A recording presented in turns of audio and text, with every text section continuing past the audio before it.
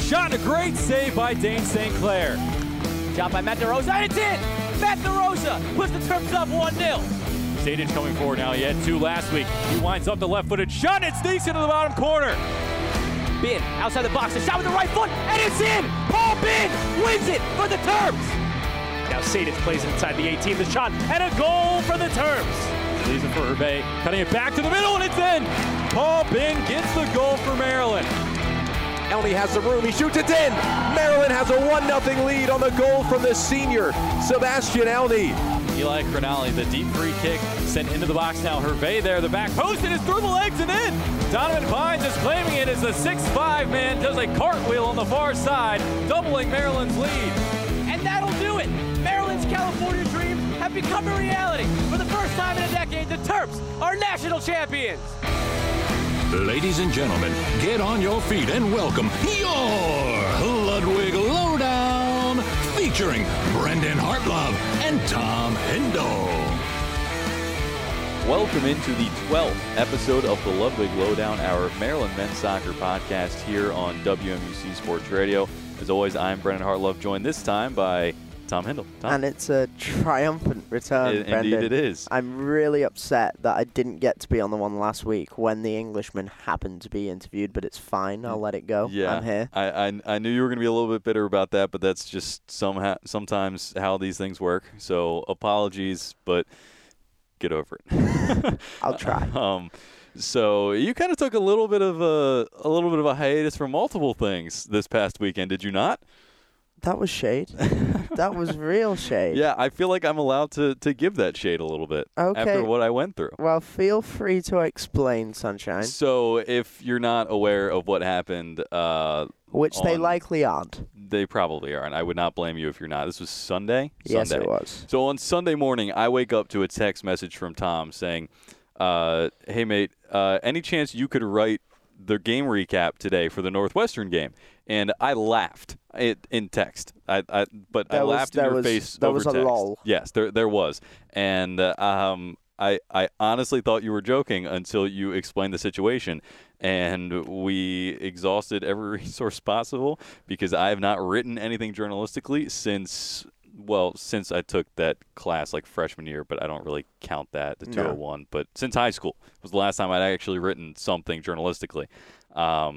And so I live tweeted the game, which was actually quite fun. Ben Curtis came over to watch the game with me, so I wasn't totally alone. Live tweeting's a good time. It is. It was different because obviously I am live broadcasting typically these games, or live shouting at the television at these games. I haven't really been live tweeting, so did that. And then you were kind enough to give me some guidance with that, and then Max Marcilla, our other station director, helped me significantly with the editing. But I am now. I sent my mom the link to the article, and I said I'm finally a published writer.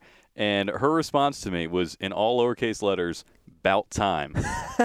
And I was like, thanks, Mom. Appreciate the love and support. But no, she was joking. I actually read it. And so, Mom, I know you normally listen to these. Love you. Thank you. But I just thought that was kind of funny in the moment that I had spent hours of my day and I was very proud that I wrote this article. Yeah. She was just like, Yeah, I gotta point out you promoted it to no end on social media. Yeah, because it's hopefully the only time that's ever gonna happen. So so that's enough about that. Yes, I can do it all. So we'll leave it at that. Get me in the booth. I actually we've had you in the booth, but yeah, get me properly in the booth. But yeah, so if you go read the last game recap article of Northwestern, that was yours truly. So enough on that. I always like to begin with kind of opening remarks. Those were actually not intended to be the opening remarks. I actually have an interesting tidbit that I found out this week, and then some wholesomeness that I want to briefly get into. Sure, mate. So as most people know, Paul Bin, who was supposed to be one of the seniors on the team, tore his ACL on the first day of preseason this year. And Paul has gone through a lot with mental illness and depression over the past few years. And that was a big story that came out last year. And then again, tearing his ACL. He's now back. He's been back for, I think, 2 weeks or so now. And for a class / I'm hoping to also put this out for WMUC, I'm doing a story on Paul and just kind of his recovery and where he is now that he's back on campus. And so Tuesday I went to practice and had the opportunity to chat with Paul, both conversationally and interview him, all that kind of stuff. And he was fantastic, and I'll get into that a little bit more. But we were kind of talking about his injury and everything, and this was not during the interview. It was just he and I chatting like we do. And he was like, well, he said one thing is that this injury got him out of serving in the Korean military. Oh, I heard that. From who? Someone suggested that would be a thing. I've got a Korean mate. Oh, okay. Who was talking about that might have been a thing. Yeah. So at first I didn't process that, but then it clicked, and I remembered the situation. And the situation, if you don't know, is that all males in South Korea have to serve 2 years of military service between the ages of 20 and 28. Paul's now, I think, just turned 23 not too long ago. And but that would be like right in kind of the prime of his career somewhere. And so it's obviously not very convenient. And you saw Heung-min Son, the Tottenham player, that same thing.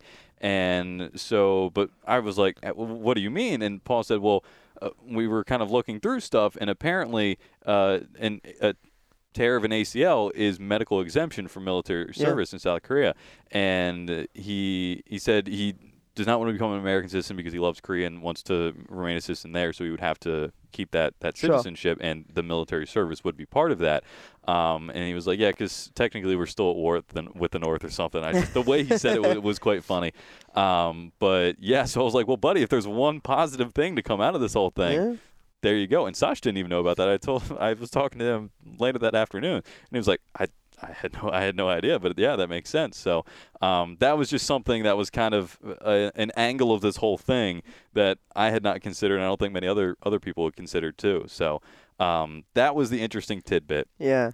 And the wholesomeness also stems a lot from Paul Ben, and I want to have him on the podcast at some point, maybe in the offseason, just kind of update. And obviously, of course, when we get into the next year.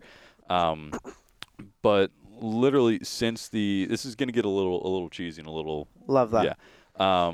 So I have always said, and Tuesday just kind of furthered this sentiment, that Paul is one of the most genuine, down to earth, sincere guys you will ever meet. And except the fact that he's a Chelsea fan. That's beside the point. But every time I've talked to him, he always comes up to me, gives me a big hug. And I'm always like, hey, how are you doing? And he's like, great, how are you? And so, but every time, it's not just a, oh, hey, what's up kind of thing. It's a, hey, how are you? What have you been up to? And Paul genuinely is asking what's going on with you. And I just don't know how many athletes at any level of any sport genuinely ask reporters or journalists what's going on with them and how they are. And he is just so sincere. And when he first got injured, I was actually kind of the one to break this news, if you will, that Paul got injured, and I pieced the puzzle together.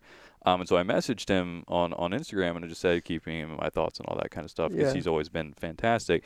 And he responded then, and we messaged a few times back and forth when he was in Korea. But when I was with him Tuesday, he said, and by the way, I just want to say again, when you reached out to me, that really meant a lot, and I really appreciated that. And just everything that he says is with so much feeling and so much sincerity that I wanted to bring this up, because a lot of people that are listening probably don't have the ability to interact with Paul as frequently as I do, or we might be able to.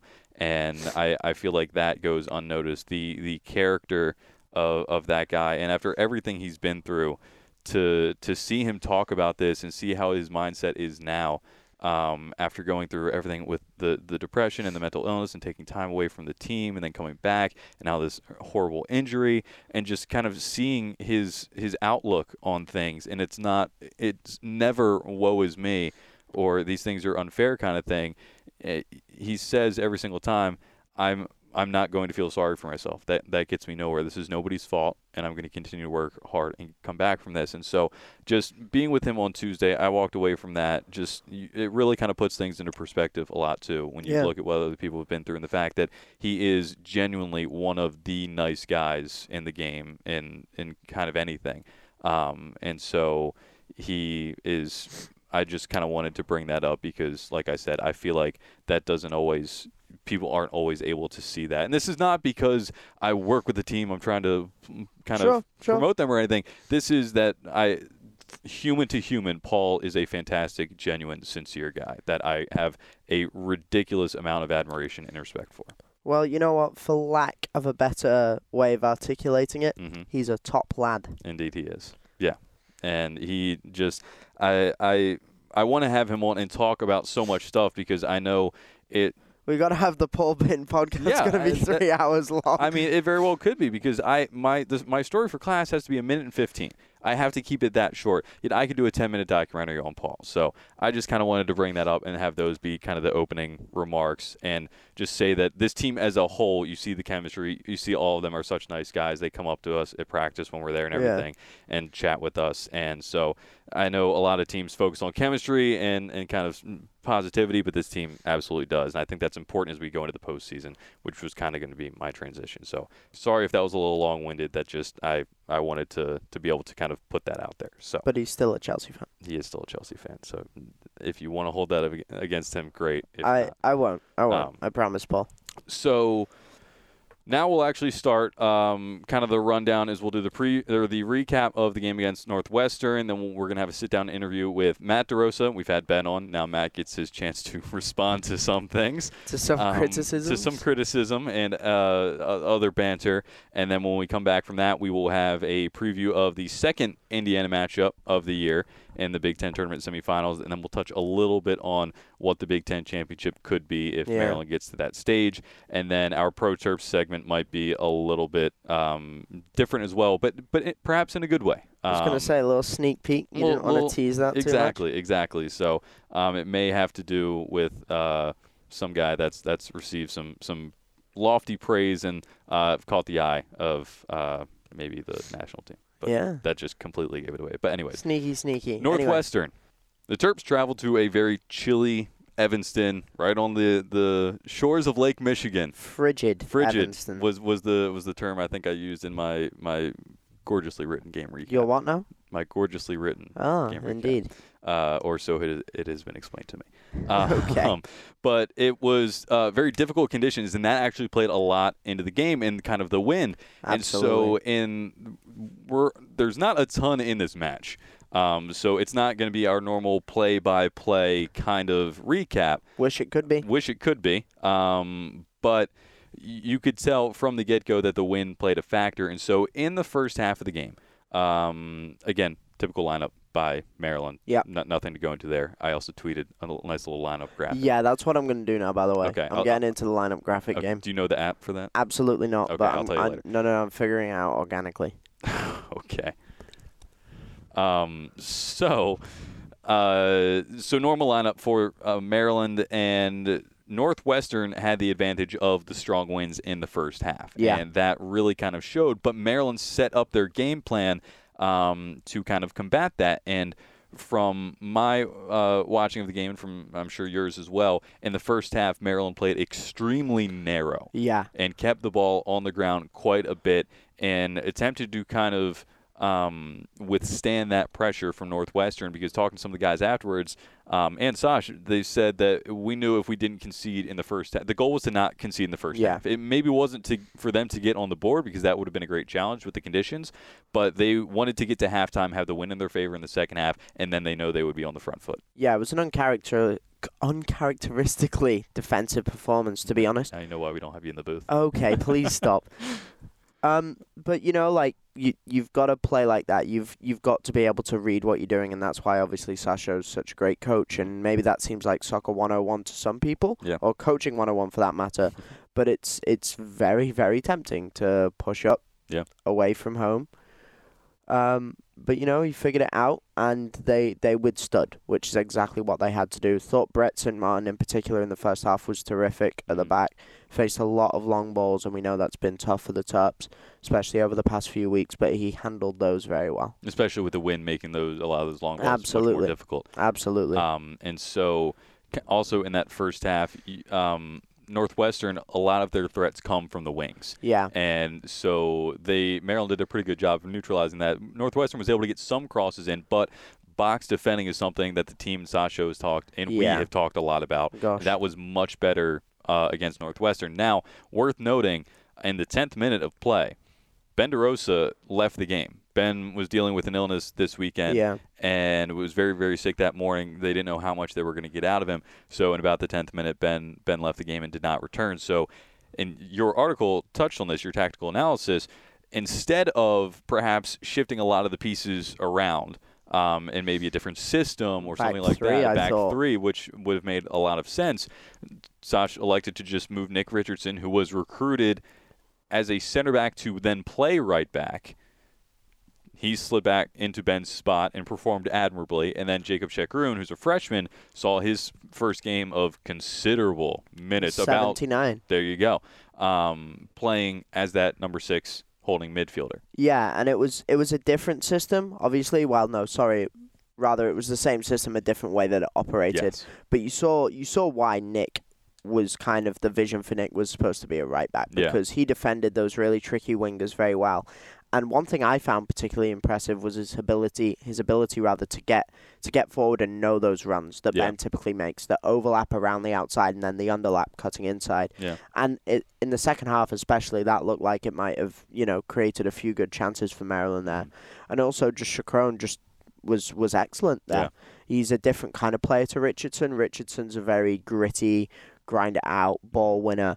Chekroun's a bit more finesse-based, lots of kind of flicks, turns, and passes, but it still worked. Yeah. And as a quick formation change, I thought it was just incredibly stable. Yeah, and so it's, again, when you're adapting to the conditions, you're adapting to different personnel changes with Ben going out, and Maryland did get into the locker room scoreless, which was the goal for the team, knowing that when they came back out, they would have the win in their favor. And Sash said when they went to the locker room, he immediately said, I like where we are right now.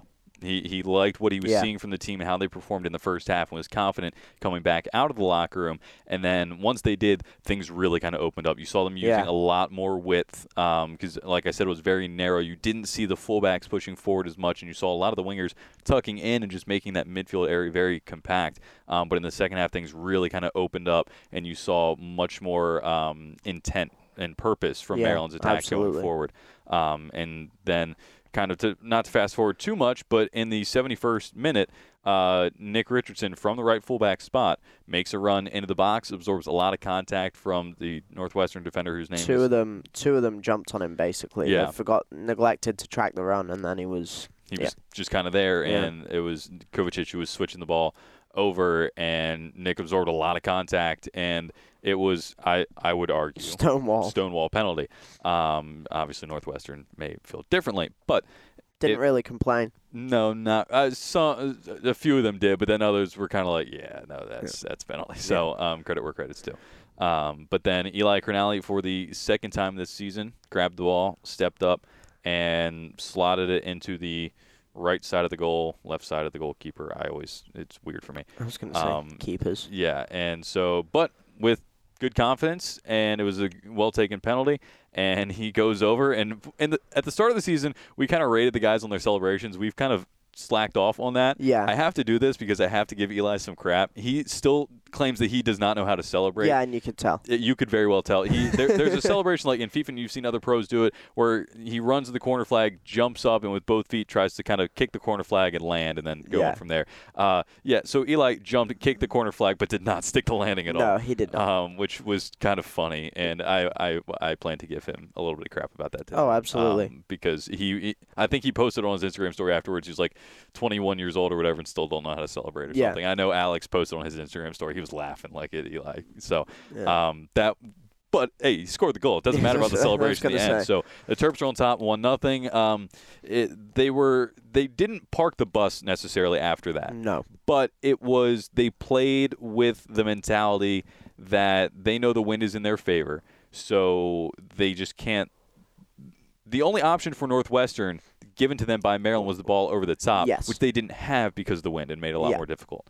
And so one of the only chances for Northwestern, one of the only really threatening chances, was a cross from the left-hand side towards the back post. And I know it was Ty Seeger for Northwestern who had one of those kind of downward headers that spikes down off the turf and ricochets back up towards the top of the net. And Nicholas Neumann read it brilliantly. Great reflex save to parry it wide. And we've been really impressed with him this season. That game kind of proved it a little bit more. Just one of those moments, right? Yep.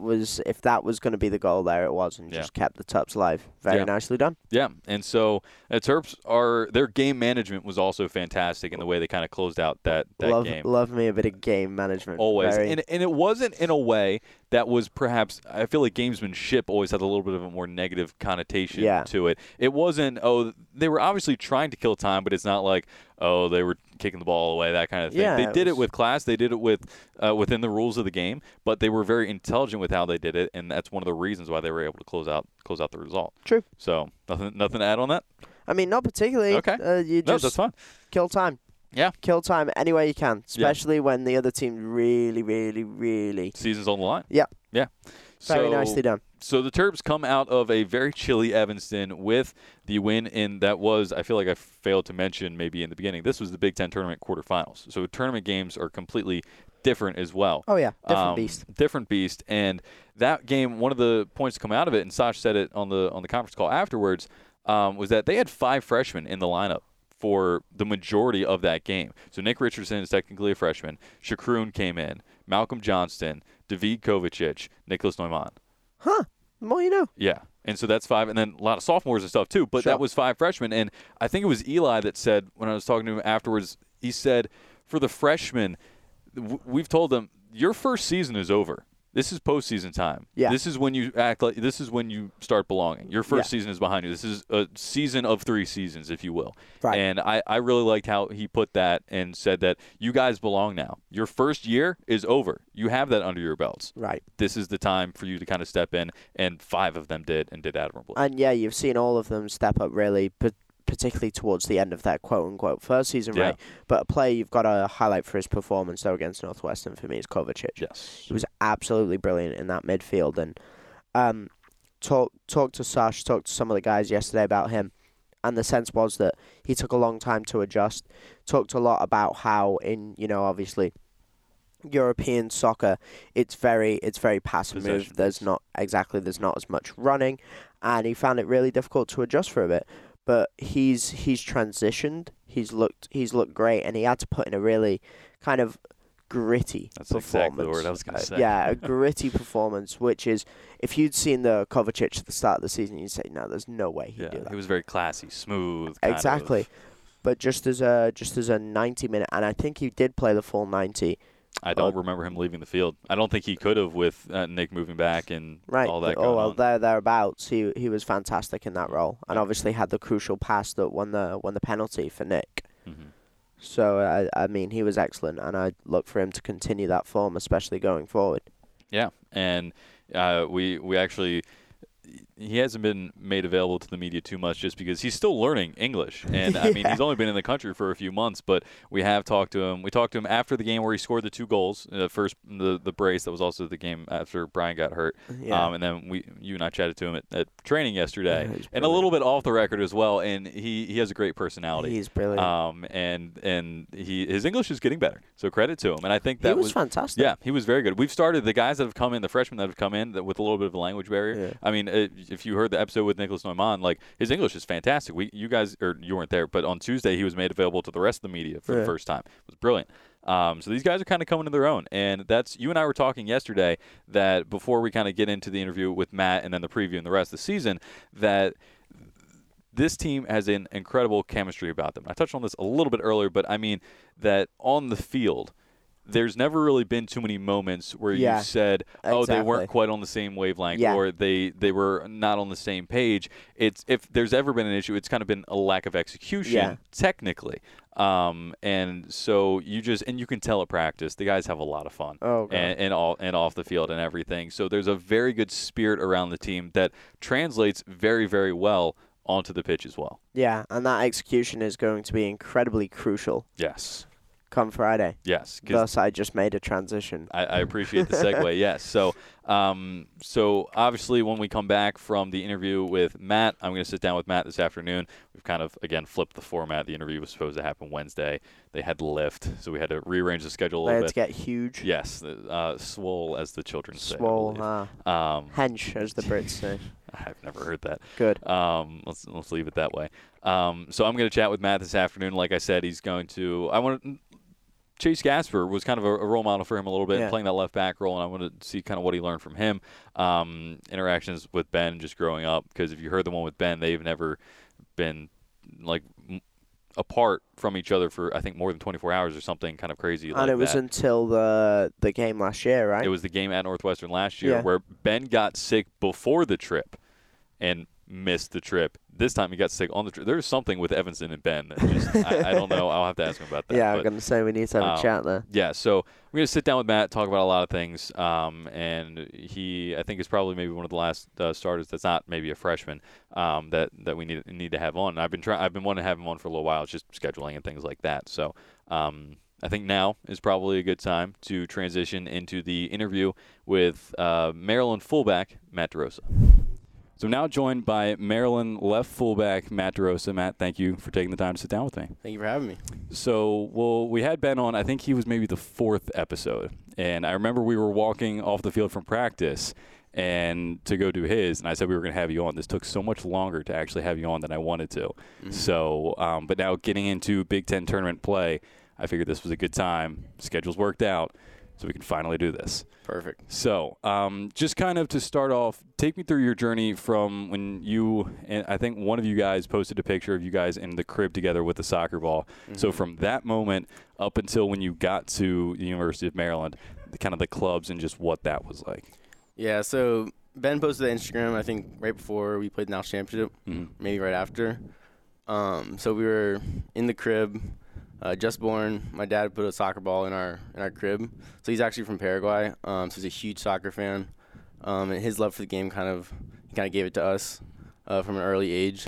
So around like 4 years old, I started playing soccer. Like when I was little, I was kicking a ball, but my first organized team was when I was 4 years old. And that was just kind of like a rec co-ed league, scoring lots of goals. Didn't really mean much. Yeah. And then when I was about maybe 8, 9 years old, I started playing travel soccer. And so that was so I'm from D.C., so that was for a local club called D.C. Stoddard. And that was a good team to start with. It kind of like helped me with my development, but it wasn't a club where like it competes at a national level.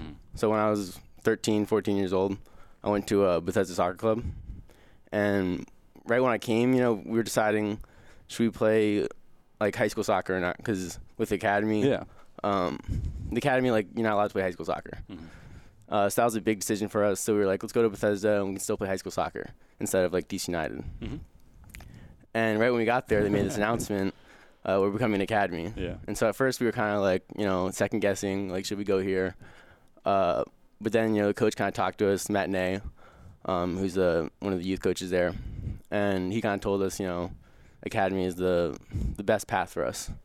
And like he sold it to us. We bought in, and it was like the best decision of our lives. Like the development there was top level. It just kind of like made us who we are today. We were able to really shine there and like get recruited by some schools that we were interested in. Obviously Maryland. So that was like our junior year of high school, getting recruited by colleges, going on lots of visits. In Maryland, Sasha approached us, and Coach Brian Rowland, who used to be here, now is at Temple. He approached us. We wanted to visit. We loved it. It just has everything here. It has the crazy college soccer atmosphere. The coaching staff is amazing. They care so much about us. And just the academics, close to home, that was huge. Like, we're kind of homebodies, me and Ben. Love to be near my mom, near my dad, near my sisters, my dog. So that was really nice. And so we committed to Maryland about end of our junior year. And it was nice because our senior year we could come to all the games, visit a couple times, meet the players. So it was a really smooth transition, and that brought us finally to Maryland. I guess the rest was history. Yeah, and so when both of you have talked about this, your whole recruitment process, it's always when we visited Maryland, when we wanted to. So you guys, I understand, were a package deal when you were looking for colleges. Did that ever cause an issue, or was there any kind of doubt about that? Like maybe you were like, hey, maybe we should look at this school, and I was like, nah, or vice versa, or something like that. In terms of like schools we each wanted to visit, it was never an issue. But having said that, it was definitely a unique situation. You know, two twin brothers getting recruited who want to go to school together, package deal. Yeah. It's a kind of a blessing and a curse that we played different positions, because at one point, you know, at the same time, we're not competing for the same spot. Yeah. So that would be an issue getting recruited. You know, we don't want two left backs. So it's nice that we play different positions. Having said that, some schools, you know, sometimes they'd be like, I only need a left back, or I only need a right back. Yeah. But for the most part, that really wasn't an issue. Both, like, a lot of schools were interested in both of us. Some schools even said, which is kind of funny, like, we want both of you, but that's the deal. Like, it has to be both of you or neither of you. Yeah. So that was kind of funny. Not really sure the reasoning behind that, but maybe they liked one of us more than the other. I don't know. Maybe. Didn't want to cause any family issues at Thanksgiving. Exactly. But yeah, we're very, very grateful, very thankful that Maryland wanted both of us, and both gave us an opportunity to come here. And it just kind of made the most sense when we did some pros and cons for each school, and Maryland was just easy for us to choose.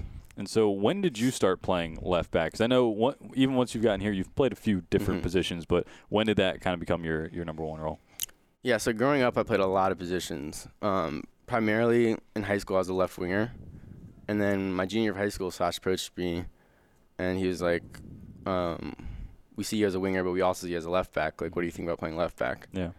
And I had never played left back before. I was a junior in high school, left winger my whole life, basically. And, you know, I thought about it, and it's like, you know, to play at Maryland, I'll play whatever position you want me, you know. And so my senior year of high school, I transitioned to left back, and it was a really smooth transition, especially with my play style. I'm kind of like work hard defensively as a winger. Yeah. So that translated well to left back. And then while I've been here, you know, Maryland's we have so much talent. So it's like whatever you can do to get on the field, you do it. And so, like, I was very flexible with what position I played. I think last year I played, like, left winger, left back when Chase was hurt. Yeah. I even came on for Mar a couple times at center attacking mid, center defensive mid. And then I think one funny thing, I think it was last year's Big Ten semifinals against Indiana. I think Donovan was out, and I don't know whether it was Brett or Johanna. Someone got hurt. Yeah. Not to play center back for overtime. That's right. So that was about that. That was kind of funny. It was a unique weird experience. game. Yeah. Yeah. Hopefully it won't be as weird tonight when this will come out Friday. So you mentioned you were playing left back when Chase got hurt last year, but you kind of knew that once Chase left, you were going to be the left back. What did you maybe learn from him? Because now obviously he's gone on to kind of very quickly rise up the pro ladder. What did you kind of take from him, or what was his kind of advice to you? I mean, yeah, Chase is a great player. Like, we've seen what he has done his rookie season in MLS. Yeah. Getting called up to the national team, and we all knew he had that in him. It was pretty evident from day one. You know, he's a big time player. For me, it was especially beneficial because, you know, every day, every practice, every game, I get to watch him, learn from him. And he's, like, in addition to being such a great player, he's such a great guy. So you kind of just learn how to act both on and off the field. And you just try to, you know, take things from him. Especially at a place like Maryland when you're not playing, you just kind of, you look to see, you know, what the guys on the field are doing, and try to take, like, what you can from that. And so with Chase, you know, I learned a lot about, you know, especially defending, just working hard every day, and getting better every day. So I'm really thankful to Chase, and we have a great relationship. And so kind of going back and forth, and I know you and Ben have joked about it, but when he scored against Indiana in the Big Ten tournament, that was his first career goal. And then you scored against Indiana in the College Cup. Now, that was your first career That was goal my first too. career goal, Okay. yeah. So you guys were like trying to one-up each other. And then he had his one this year, but that doesn't matter. But scoring your first collegiate goal in the third or second rematch against Indiana in the College Cup. Can you put those emotions into words? Have you been able to yet? Yeah, that was definitely a great moment in my career. It's funny, right before that game, Ben and I were on the porch of the hotel and just like sitting, waiting to leave the hotel. And Ben's like, I got my first goal against Indiana. Hopefully you get yours. And I was like, yep, hopefully I get it. And then I did. So that's awesome. It was an awesome experience. And so he has his one this year, but you still have plenty of time to live up to that one. Mm-hmm. Hopefully it'll come in a more important game. There you go. You just got to keep one-upping him. And so now this year you're an upperclassman. You're a lot of turnover from last year, and so you're one of those older heads, if you will. What has that kind of been like? Because you've had so many new guys coming in, so many freshmen getting integrated in the team.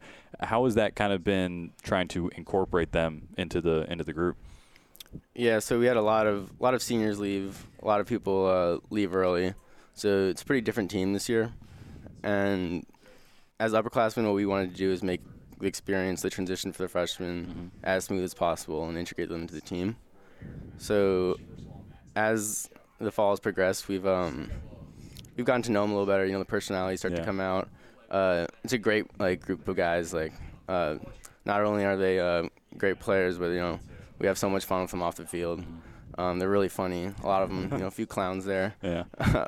But they've also done a really good job because we've had a lot of injuries this year. And we've kind of relied on our freshmen to step up and maybe take on a bigger role than they were expecting. And they've done a great job with that. So yeah, we're really proud of them and happy to have them. And so now, going back to you and Ben, because when we had one thing he brought up was that last year against Northwestern, first of all, whenever Northwestern comes up on the schedule, Ben just has something go on. Ben can't play against them. Yeah, exactly. So, but he told me that when he got sick last year before Northwestern, that was the first time you guys had ever spent more than 24 hours apart from each other. Is that right? That is true. Yeah, it was pretty crazy, and I've never really thought about it, how crazy it is, because just every day, it's normal. I see my brother. Yeah. I've never really had a reason not to see him. We have all the same friends. We like the same things. Even though we're still different. But yeah. Well, that was going to be my next thing is how, because there are a lot of similarities between you guys. Not only are you guys twins and stuff like that, but on the field and stuff like that. How do you guys differ? Because for a lot of people outside, they're like, oh, twins. You got the right back, you got the left back. Mm-hmm. They spend all their time together. But what kind of sets you guys apart? Yeah, so while we do have a lot of similar interests, and people exaggerate this, but basically one thing about me that a lot of people outside of my friends don't know about is that I'm very organized. A lot of people on my team joke that I'm obsessed over being organized. Yeah. That's not true. Mike Heitzman loves to talk about how clean I am, how organized. It's not a bad thing. It's not a bad thing. Why can't someone be organized but not, know? So you just looked over at Eric in the corner of the room when you said organized. Eric is doing the Hear the Turtle podcast right now, and when you said it's not a bad thing to be organized, is that something that just all my roommates? Eric gets on me for it. Mike gets on me for it. It's usually a joke, but there's some truth behind it. But that's one big difference is that I'm very organized and Ben is not so much. Yeah. No, sometimes I'll walk into his room and there's clothes all over the place. He might get mad at me for saying this, but no, it's fine. You can't see the floor in his room. That's funny. That's how bad it is sometimes. And then he'll walk into my room. My bed's made. Mm-hmm. It's a little more organized. Yeah. So that's one big thing that just top of my head that I think about. Mm-hmm. In terms of personality, we're pretty similar. Ben might be a little more extroverted. Mm-hmm. But I would say we're pretty similar. How do you guys not get sick of each other? And that, I mean that in the nicest way possible. Yeah, but that's a good fair question. How I answer that is that with a lot of friends, you feel with awkward silences, you want to keep talking and say something. With Ben and I, we're perfectly fine just not talking. Yeah. And it's not weird. There's we're silent. We don't feel a need to be always talking. So even though we're with each other, it's kind of like we're alone. There's no small talk that needs to kind of fill the air. Yeah, exactly. So is there, and I know you probably get asked this a lot, but I'm going to genuinely ask this, the whole twin telepathy thing, do you guys feel like you're on the same page a lot? Yeah, definitely. Okay. when someone says something, like sometimes we'll like have the same reaction to it and like without needing to talk about it. Yeah. And like growing up on the field, especially when we were younger, it's easy just to do like when we both play like winger. We both just do like little give and goos around everyone, like when we were in elementary school. Yeah. And we just kind of know like have that chemistry on the field. Yeah. It's a little harder now that we're left back and right back, kind of far away, but Yeah. You don't. still helps. You with, shouldn't interact too much right. on the field. Still helps with like covering for each other and stuff Yeah. like that. Like Ben has this one move that he always does. He's known for. He just kind of looks to the outside and swerves in. And so when I see that, I know, all right, Ben's about to dribble. Like, I'll only cover in case he loses it, kind of thing. Yeah. Like, so it's little things like that. Definitely have a lot of chemistry. As for twin telepathy, I don't know about that, but Yeah. we used to have a little joke where like we'd memorize like a set of numbers and then tell someone, you know, guess what number's in my head, and we'd tell the person Yeah. without like Ben seeing, and then Ben would guess it. They think it's crazy. So it was all kind of planned, like Yeah, a kind little of- magic trick kind exactly. of thing. So I think that's probably a good transition to kind of the off the field stuff. And I mean, we talked about it before. It's just kind of the random questions that have absolutely nothing to do with. Some have some things to do with soccer. A lot of them don't. It's not timed. You can give as many answers as you want, but just kind of something to let people get to know you a little bit better than maybe your bio on the website or just on the field. So, what would you say maybe is your favorite movie? Favorite movie? Oof. I'm not a huge movie guy, to be honest. I'm a big TV show, big Okay. Netflix guy. Yeah. But movie, I don't know.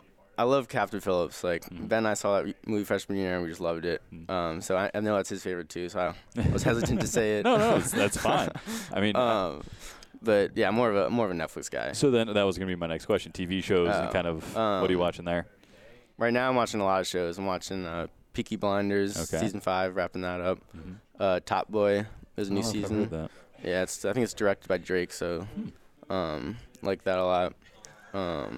There's a show that our team watches. I don't know if anyone's told you about it. I think so. So somebody, Temptation Island. yeah. Who did I? Oh, I think Ben mentioned it and then got the name wrong and then messaged me saying he got the name of the show wrong, and then I never ended up correcting it. So what is it actually? Temptation Island. Okay, and that's different than Love Island, right? Isn't that another one? I don't know about Love Island. I don't either. But Our he's, team watches Temptation Island a lot. and, like, okay. that's So a big one in what the is locker room. that for people like myself who don't completely understand that? So I wasn't the first one to watch it. Okay, I watched it. I disclaimer. kind of got peer pressured into watching it. Uh-huh. It's basically it's 4 couples Uh-huh. who are at a crossroads in their relationship. They don't know if they want to get married. They go to this island and they split up. 4 men are in like a house with like 12 single women, and then the 4 women in the couples 12. are with 12 men in the house. Wow. And so That as seems you very can dramatic. imagine why it's called Temptation Island. Yeah. Just a lot of drama, very entertaining. Wow. Who's the most into that maybe? I don't know who's the most into it, but who talks about it the most? Definitely definitely Eric. Yeah. Eric, I think Justin Geelan, Nick Richardson. Yeah. Yeah. That is not the show I would have picked. Yeah, you for this wouldn't team you to wouldn't watch. expect our team to watch that show, but No. Do they all get together and watch it, or do they watch No, it separately? We watch separately. I'm Okay. behind. I'm on season 1 still. Okay, so you got some catching up to do. Yeah. I just didn't know if there was like a whole like team viewing party where you all No. get together. That would have been real fun. So music, I know some people have like pregame pump up playlists, but others don't, and some just like listening to music off on their own. What is your kind of musical taste? Yeah, so I switch off pregame, listening to my earphones and listening to the speaker. We have a lot of guys who love to be on the aux, and we have such a diverse group Yeah. that like we have all different types of music. We have some EDM, which I like a lot before a game, gets me pumped up. We have like hip hop, rap, but definitely I would say hip hop, rap, and EDM are my favorite. Like big Drake fan. Yeah, like Avicii, like all sorts of music. Who is the worst on aux? Like when they Worst? reach for it, it's just everybody yells no. Probably Marcus. Yeah? One of our freshmen. Yeah. Huh. He gets on a lot, and sometimes we're like, Marcus, like turn this off. What does he play? It's it's a lot of rap, but like it's the rap you don't want to listen to before a game. Gotcha. Like, with like weird intros. And like sometimes the coaching staff in there were just like, Marcus, no, like, not now. So when you got to Maryland, everybody has to sing a karaoke song. It's kind of an initiation type of thing. Do you remember what you sang? I have a story about that too. Go for it. So I believe I sang "Slow Hands" by Niall Horan. Oh, I don't know if that's how you pronounce it. So. I don't know. We'll say for the sake it is. Yeah. So as freshmen, whoever joins the team, transfers, we did a little karaoke on the bus, first road trip. And one rule that I really did not like was that you can't use lyrics when you're singing. Mm-hmm. So you have one earphone in, you have the microphone, and you sing a song. And I am terrible at remembering lyrics. Really? So I was like, guys, like, if you want a good performance, let me read the lyrics. Yeah.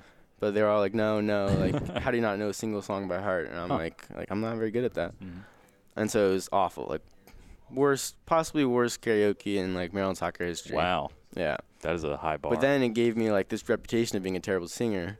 Oh. Which I don't agree with that. Okay. So you think your skills as a singer. My singing skills, are above average for my team. Okay. I would say. Mm-hmm. My memorization of lyrics. Yeah.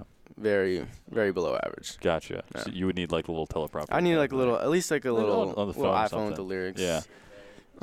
Keep me going, but. So if you're maybe an above average singer, who is maybe the worst singer on the team? There's been several people tossed around. I'm trying to think. We have some good singers, to be honest. Then go for the good. Especially go for the good this ones freshman first. class. Yeah. Like we might not admit it to them, but oh yeah, they were pretty impressive. Jacob Jacrone. Really? He kind of killed it. What did he sing? Do you remember? No, I can't remember. But Malcolm Johnson. Yeah. He was good too. Really? Now, is it true that you let them pick their songs and then they sent them on the group chat and then you told them, okay, you have to pick a different song? So usually you don't know that you're about to do the karaoke. Gotcha. And then we ask you, like, you want to do karaoke? And everyone's like, yeah, sure. Uh-huh. But this time they knew it was planned, so they had songs ready, maybe even practiced. Mm-hmm. So we told them, everyone pick a song. 10 minutes later, we're like, all right, and put it in the group me. Yeah. So there's proof that was their song, and then we're like, all right, you can't do that song. Wow. I think Luke said that, or somebody told me it was Brett. No, that wouldn't make any sense. I don't know. Somebody said they had been studying for a week or so before, and at the last second they were like, "Oh, come on, you've got to be kidding me." Maybe Marcus. I don't know. It was somebody we had on. I don't remember who it was. So then maybe who's the worst then? Worst. Again, we said toss anybody under the bus you want. I can't remember if Nicholas was good or bad. I'm pretty sure he's pretty bad. I heard he wasn't great. He did "We Will Rock You," I believe. Oh yeah, it was just kind of like that song, like anyone can sing. You know? Yeah. And so he was like, I gotta pick something because his English is not his thing fully. Yeah. So. To be fair, it's a tough thing. What about Johannes? Because you've known Johannes for a while, and he defended himself and said that he was actually fairly good. No, I don't. Okay. I do not think Johannes is very good.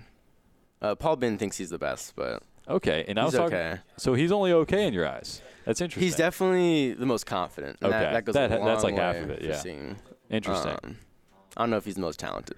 Fair, because I was up in the training room with them Tuesday or whatever, and he was like, "Yeah, they haven't heard the golden pipes or whatever he called it." I don't know what he said.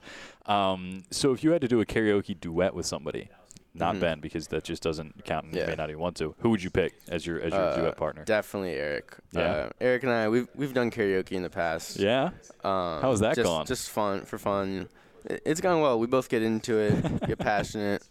Definitely Eric. Interesting. I'd like to see that. So what is your major here? We'll do the academic stuff because that's you have to sometimes. So I'm in the business school. Okay.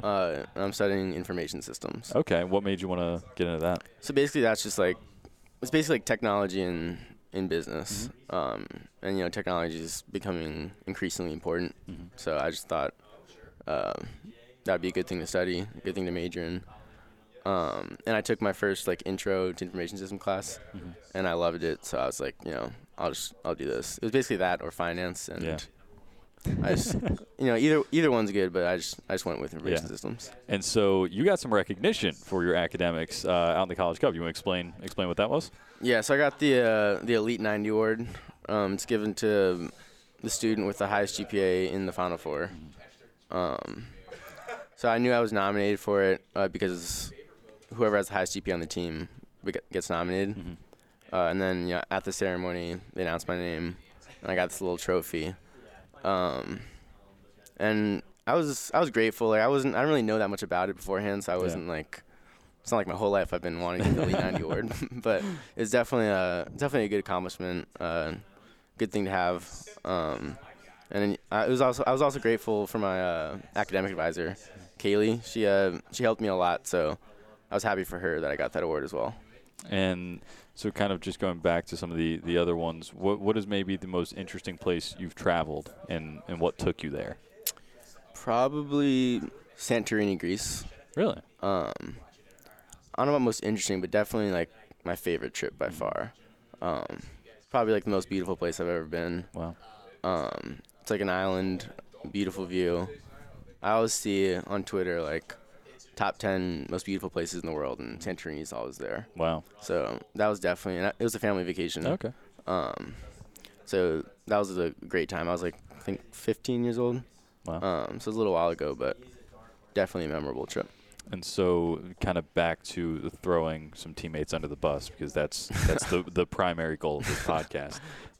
Who's maybe the most likely to oversleep, be late to something? Oh, easily Craig. Okay. Craig, I mean, there's not not a a day Craig, that honestly. this man is not late. Really? Like, he comes 10 minutes late, and he's early for him. Like, he disagrees, but it's pretty shocking how many times he sleeps in, or is like, I just woke up. Like, it's pretty funny. What about maybe the messiest or most unkept, either apartment, locker? Last year, that question would have been so easy with Paul Frendeck. He was easily the messiest kind of unkept person. But he left, and this year, like, I don't mean to throw Craig under the bus again. That's fine. I'm going to have Craig on at some point, because we need to talk. He's been getting a lot of heat, I'm sure, on the show. But, he has. Probably Craig. Okay. We're going to have a little chat with Craig. So you're in your apartment. It seems like a pretty entertaining group of guys. What is maybe the most banter that you have going on? Most banter? Originally, like, usually it's Fortnite.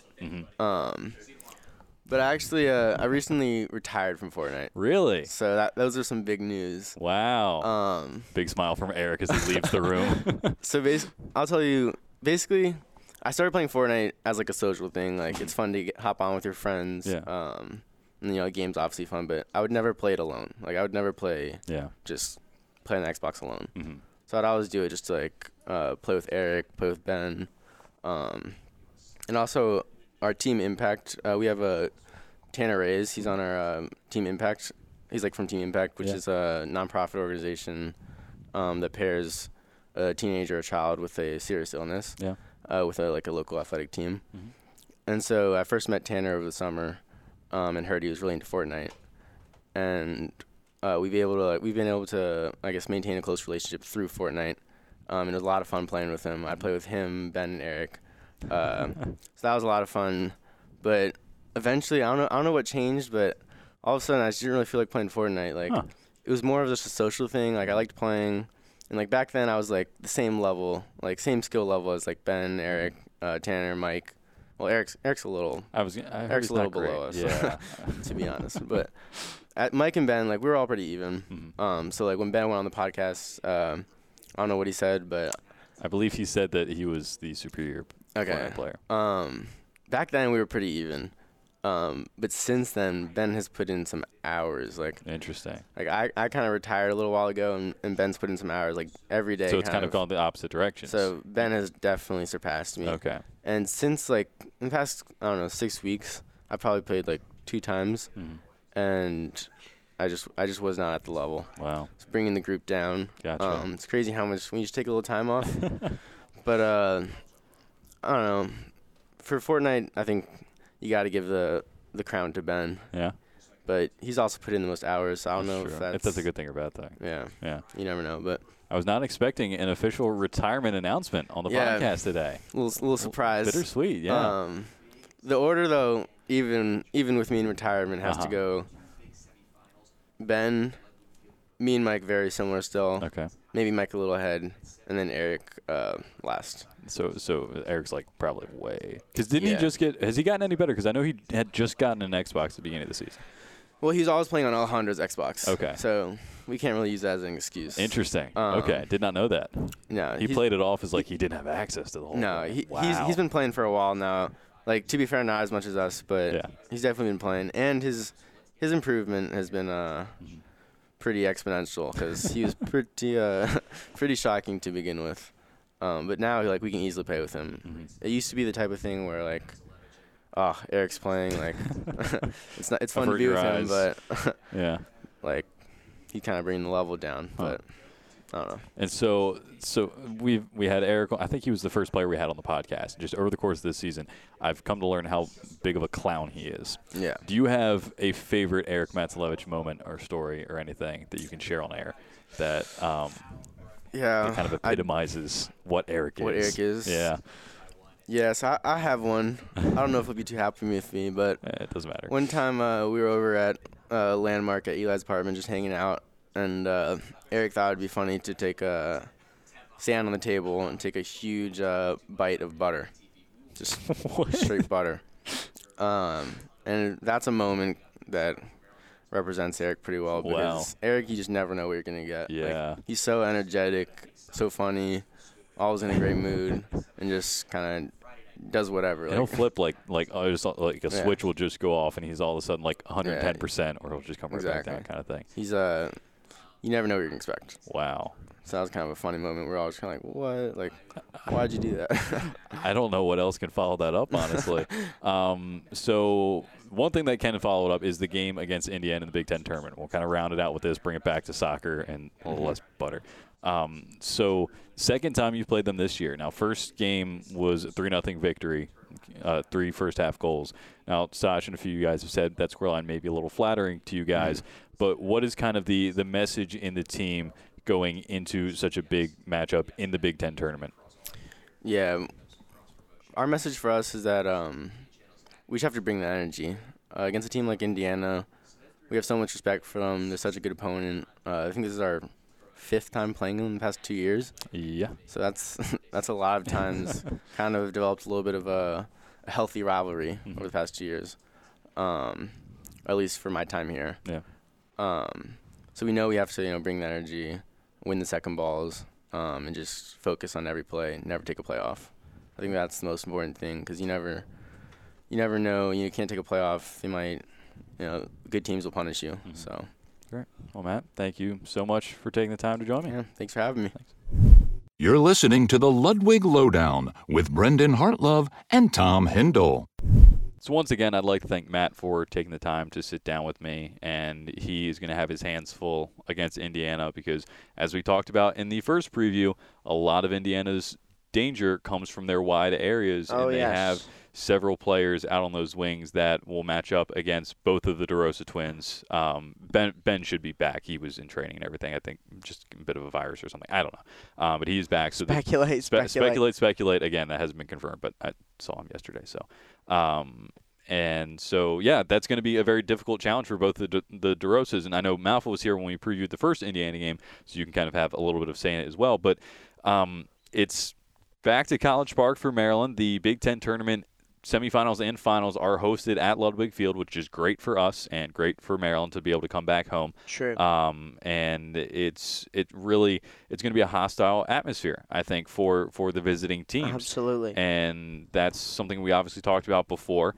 And now Indiana comes back into College Park where they had their only conference loss in, I forget the numbers off the top of my head. 5 years or something. It was something like that. I'll figure it out when I do my prep for It was Friday. a long time. It was, but it was a dominant Maryland performance in the first half. 3 goals in the first 45, scored by David Kovacic, Eric Matsalevich, and Johannes Bergman. Yes, okay, cool. Exactly. The word I used was a blitz. Yeah.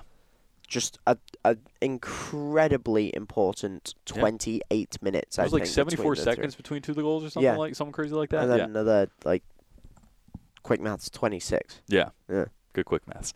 And we talked to the Hoosier Network. Will be back in town. I know Connor Hines and Jared Rigdon are flying in. Good lads. Today, Friday. I'm not sure when they're actually getting here, but they will be here again. And when we talked to them before the first Indiana game, we both agreed it's very similar situations for both teams. If Maryland scores first, they have a very good chance of winning the game. If Maryland does not score first, I still don't think we've actually found the record here of how many times they've gotten a result after trailing, but it hasn't been great. We can say that with certainty. Just from the eye test. Yeah, exactly. And Indiana is actually kind of the same way. The guys over at the Hoosier Net were saying that if Indiana scores first, they have a pretty good chance of kind of locking down. They have a very strong defense. But if they concede first, it's very difficult for them to come from behind. I think you kind of saw that in the Maryland game, as Maryland was just all over them. What is the saying? Like white on rice? Can I say that? Sure. I think I can. And so it didn't really give Indiana a chance to get back into that game before they ran the score up on them. Yeah, and that's the kind of thing you see, and there's all this rhetoric is like about a young team or whatever. For Indiana. But I don't even know if that's necessarily the case so much as it's just a team that hasn't been pushed much, hasn't lost much. I think you have these teams in college soccer and soccer in general who, when they have this fear factor about them, right? And you take the game to them and they're like, hang on a minute, what's going on here? And that's what you saw from Maryland. Yeah. And now, as we kind of turn our attention towards this game, I don't think that there's anybody that will say they expect the same result this time around. Absolutely. And Sasho has said several times this week that he thinks that 3-0 scoreline was very flattering to Maryland. Yes. And they expect a much more difficult test. Yeah, well, the thing you absolutely have to know is that the first, 6-7 minutes of that first game, Indiana was all over Maryland. All over Maryland. Could have very easily been 1-0, and then you're looking at a completely different match. Yeah, and so I think, again, you're going to see the teams pushing right out of the gates. And that's something that Maryland has struggled with a few times, trying to get that momentum right at the start of the first whistle. And you actually saw that against Northwestern as well, is for the first maybe 15 minutes, the ball hardly left Maryland's half the field, the defensive half the field. Yeah. And everything wasn't threatening for Northwestern. That's just how it was. I know the conditions, I know all that played into it as well, but you're not going to be able to do that against Indiana, who will punish you. They will make you pay. They absolutely will. So now Indiana is essentially at full health. I saw Todd Yeagley speaking to the media at Indiana through the Hoosier Network. Thank you, guys. I think Ian Black is the only one that's out, who is an offensive bench player, but the core of their team is healthy, firing on all cylinders, and coming into this game, I said it, and I think you said that Saj said the exact same thing, with a vengeance. Yeah, absolutely, and that definitely plays a part, especially when you're as good of a team as Indiana is. Yeah. A 3-0 loss is an embarrassment. Correct. A 1-0, one goal loss there, we weren't quite there. 3-0, and although, a flattering scoreline? Yeah. That's still an embarrassment. Yeah. Especially in the Big Ten, you've had a record that was, I guess, very precious to you, just kind of knocked away and whatever. So I think this will be a very different Indiana performance. Mm-hmm. But to be honest, having seen what I've seen from them, I don't know if they can change things too much tactically. Yeah. Because I don't think you see either team change too much tactically. No, absolutely. But what I will say and what I mean by that is that Indiana has always been a team, or this season rather, just been a team that uses the wings. Yeah. And Maryland just nullified that threat. Mm-hmm. Completely nullified that threat. And so where does Indiana go from here is the question. Yeah. What's the next move? Because then if they say, okay, well, we're going to push people up, try and put more guys in the attack, then you just leave yourself more exposed at the back. Yeah. Which is how Maryland won that game. Even though it was like a 3-0, it was a counter-attacking 3-0, basically. So it's a fascinating tactical prospect, to be honest. Yeah, and it's not only – if you are a college soccer fan, you should be watching every Maryland-Indiana game there is, whether it's regular season, Big Ten tournament, or College Cup like we saw last year. Yeah. This is a tactical masterclass from two of the best coaches in college soccer. You have some of the best college soccer players on both teams. Yeah. I know just the history of both of these teams as well is fantastic. I know Maryland Soccer tweeted today, 8 of the last 11 Big Ten trophies have been won by either Maryland or Indiana. 12 combined national titles, 25 combined U.S. men's national team players, and 30 combined active MLS players. That's insane. It's a classic matchup. It's every insane. time you get it. It's insane. And so regardless of how you want to look at it, it's going to be fun. It's a result that I think a lot of people could see going either way. Yeah, I mean, for me, I think Maryland sneaks one out, to be honest. I think, like you said, I think the most important thing we've touched on really today is that idea of Maryland executing. Mm-hmm. I think this team has always been on the same page. There's not really been at any point a confusion. I think it's just an execution thing, and you saw Maryland against Indiana execute. Yeah. Execute perfectly. And if they do that, if they play to that level, and if right out the gate they're there, I don't think there are too many teams that can withstand that. So I look for Maryland to do the same thing. Ludwig Field, Friday night. Yep. So it's a proper harsh atmosphere for a team that I think could really do it. Yeah. And one little note that I learned at practice yesterday, I tweeted about it too. For the Big Ten tournament, it is standard protocol that student tickets cost $1. And which, yes, I agree. You made a face. I agree. It's not a great system. However, the team itself, in Sasho and the rest of the kind of the decision-making cohort there, whoever that may be. Yes, Taylor Smythe being one of them. Yes. Has decided to foot the bill for all students that want to attend. So it is free student admission to this game, courtesy of the team. That's fantastic. Which I think is a very classy gesture. Absolutely. For the whole weekend. So it's a program that does it right, I think, in just terms of kind of how it treats its fans and supporters and all that. So and that will go for both games if Maryland is able to get to the championship game on Sunday. Which is a terrific segue. Thank from you Brendan very Harlow. much. And so, again, this is where it's hypothetical. This is the first time we have previewed a hypothetical game on this podcast. It's odd that. Yeah, it's very weird. And it makes sense because now it's tournament time kind of thing. But sure. it's just a weird kind of concept. And so this is, if Maryland is able to get past Indiana, you made your prediction that Maryland squeaks one out. 1-0. Joe Malfa said that, yes, 2-1 in overtime, he added to me this morning. And I do not want to make a prediction. You don't? I don't. Okay. Sorry to disappoint, but I don't like doing that. Fine. At this point in tournament time, I don't like regular season. I'll make the predictions, but that's just how I am for anything. So this is if Maryland is able to get past Indiana tonight on Friday. They will face the winner of Michigan or Penn State. Yes. And now those are two results that are very fresh in the mind of the Maryland team. Yeah. Kind of closing out their regular season, and neither result went their way. No, and those were two polarizing games, to be honest. I thought the Penn State one, the 3-2 loss in overtime, was a real heartbreaker, and that's how all the players described it. No, I don't think Maryland were at their best that game, but there was a bit of luck involved for Penn State. Couple calls that went their way. Couple. What was it that Sasho said? A couple bounces that didn't go our way, something like that, which is a perfect cliche, but hey. It wasn't necessarily a bad Maryland performance, but so it goes, right, in this sport. So the Penn State one I'd be really pissed off about if I were Maryland. Yeah. The Michigan one, that's difficult because that is one of the few games this season where, especially in the second half, sitting there watching it thinking, wow, Maryland's getting outplayed here. Yeah. So you'd hope for one team there if you're Maryland, and that's got to be Penn State. Yeah.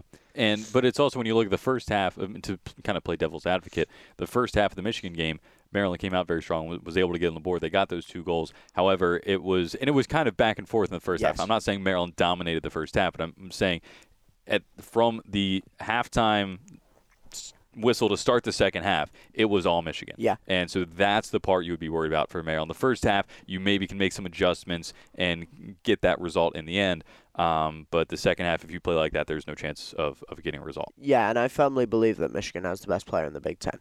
Jack Hallahan. Yeah, he's terrific. Yeah. And he caused Maryland all sorts of problems. So you got to figure him out if you're playing him on Sunday, to be honest. And so that is a chance for Maryland to come in to that championship game either way with a vengeance. Having those were the last 2 regular season games of the year for them. The loss at Penn State 3-2, and then the loss at home to Michigan 4-2. So again, that is hypothetical. That is, if Maryland is able to get past Indiana, which the team will tell you, no one is looking past Indiana. Absolutely There is not. no eyes on Absolutely Sunday, not. only Friday at 7 o'clock. And so that will be a fascinating matchup. I'm looking forward to it. Yeah, so if you're not able to get to the game, and it's actually weird, this one, because it's always weird for some reason. It is always weird. Well, I'm talking about in terms of the streams of the game, because obviously yes, it's always weird because of that. Yes, and so the Michigan-Penn State game is at 4 o'clock, again, at Ludwig Field. Okay. That game will be streamed live on BTN. Go watch it on BTN. Be my guest. Yeah. It doesn't involve me. The Maryland game against... I have a stake in. Exactly. That against Indiana is at 7 o'clock, and it's being shown on a tape delay at midnight on BTN. Excuse me, what? So it is not being shown live on television, that game. Excuse me, Maryland, Indiana. Correct. In the Big Ten tournament semifinal is not available on live TV. Correct. Not even on BTN Plus. Well, that's different. It's like some weird. It's like on like FS8 the Ocho or something. I don't know. It's like the Ocho. Yeah, it was a joke. I like and so it's like being streamed online, but like not behind the paywall, but like again not on like like you cannot sit down in your living room. Listen to WMUC. That's what I'm getting to. Yes. So I will have the call with Ben Curtis tonight at 7 o'clock on WMUC Sports, and I love that. This will be the third time I've called that matchup, and I've loved every single one of them. And I'll be on the halftime show. You will be on the halftime show. Hell yeah. But we'll cover that again at the very end of the podcast. But I just wanted to say that the streaming for this weekend is a little bit weird. Yeah, especially because you have one of the best matchups in the nation not on TV. So our Pro Terps segment is going to be a little different. Like I said, it's actually not going to be Tom and I sitting here talking about Pro Terps. We are actually going to hear – don't be so disappointed, Tom. So we're actually going to hear from one of our Pro Terps. But first, to kind of recap, I know Joe and I previewed MLS Cup last weekend. Now, the final score was Seattle 3, Toronto 1. And who predicted that, Brendan? Both you and Ben Curtis did. Thank you very much. So the Terps in that game, Tsubasa Endo, Patrick Mullins, Omar Gonzalez, did not come out on the winning end. Absolutely not. Joe and I talked about how Zach Steffen was not called on the most recent U.S. men's national team camp. That is due to knee tendonitis. He did play for Fortuna Dusseldorf in their weekend matchup, and everybody was like, oh, why is he good to play for them but not for the U.S. national team? He's taking the international break to rest his knee. If you're going to miss a few weeks, this is kind of the time to do it a little bit if you want to look at it like that. So I'm not up in arms about that I at all. smile because you are slightly defensive, and that's funny. Defensive of Zach? Yes. Yeah. Well, I mean, obviously I would love him in between the pipes for a crucial U.S. national team game, but long term, if you're a Maryland fan, U.S. national team fan, whatever, you want him to get this just handled out of the way. I think it might be a bit of an injury. He says with quotation Yeah, I was marks. going to say you can't see the air quotes that Tom He says with air quotes. But hey, look, we can debate about this. It's really I don't think there's too much of a debate. He's a bit Zach's not poorly. in the camp. But one person, like we said, that was called into the camp, or the pre-camp that is, did not make the final roster, was Chase Gasper. First time getting called into the eyes of the U.S. senior national team, and he went through that week-long pre-camp with Greg Berhalter, with the players, and actually he came back home on Tuesday to train with the guys here. Aww. And I was up in the training room with Paul talking to him as practice was going on, talking to Paul, that is.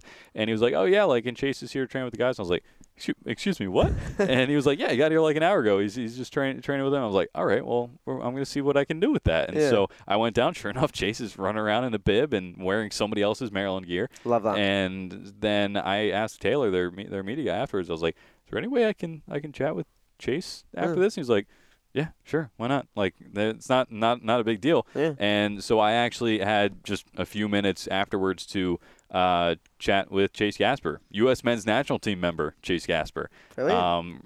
Almost rookie of the year. Should have been a little bit higher in that, Chase Gasper. So I did video of this. You might have seen it on Twitter and social media and stuff like that, but I'm actually going to now play the audio of the few minutes I got to chat with Chase about his season with Minnesota and a little bit of life with Dane, and I think Chase calls it the Great North, and then his experience with the U.S. national team. So now we will go to our brief interview with former Terrapin, current Minnesota United fullback, and U.S. men's national team member Chase Gasper.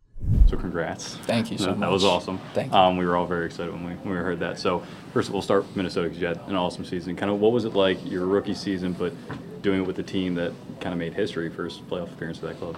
Oh, it was incredible.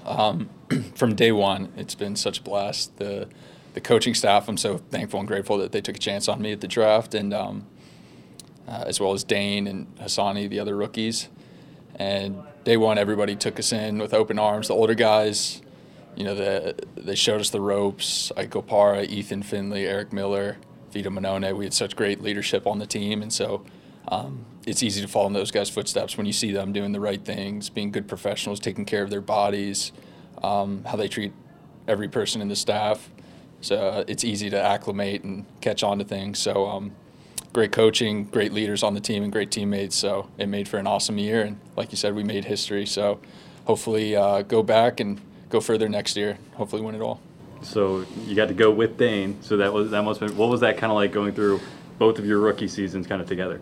It made it so much easier because we were roommates here at Maryland, and then when at the draft, so Dane got picked first. He was the 7th pick, and then they traded up for me. I was the 15th pick. So when I was walking up to the stage, I was kind of in shock. So it didn't really register that Dane got picked too, but he was standing waiting for me on the way up to the stage, and then it hit me. So we gave each other a huge hug, and I couldn't stop smiling after that because it definitely made it a lot easier, the transition up to the Arctic North up in Minnesota. But yeah, so we got a place there in downtown Minneapolis. It's a lot of fun, and it was a blast to experience that and have our rookie years together.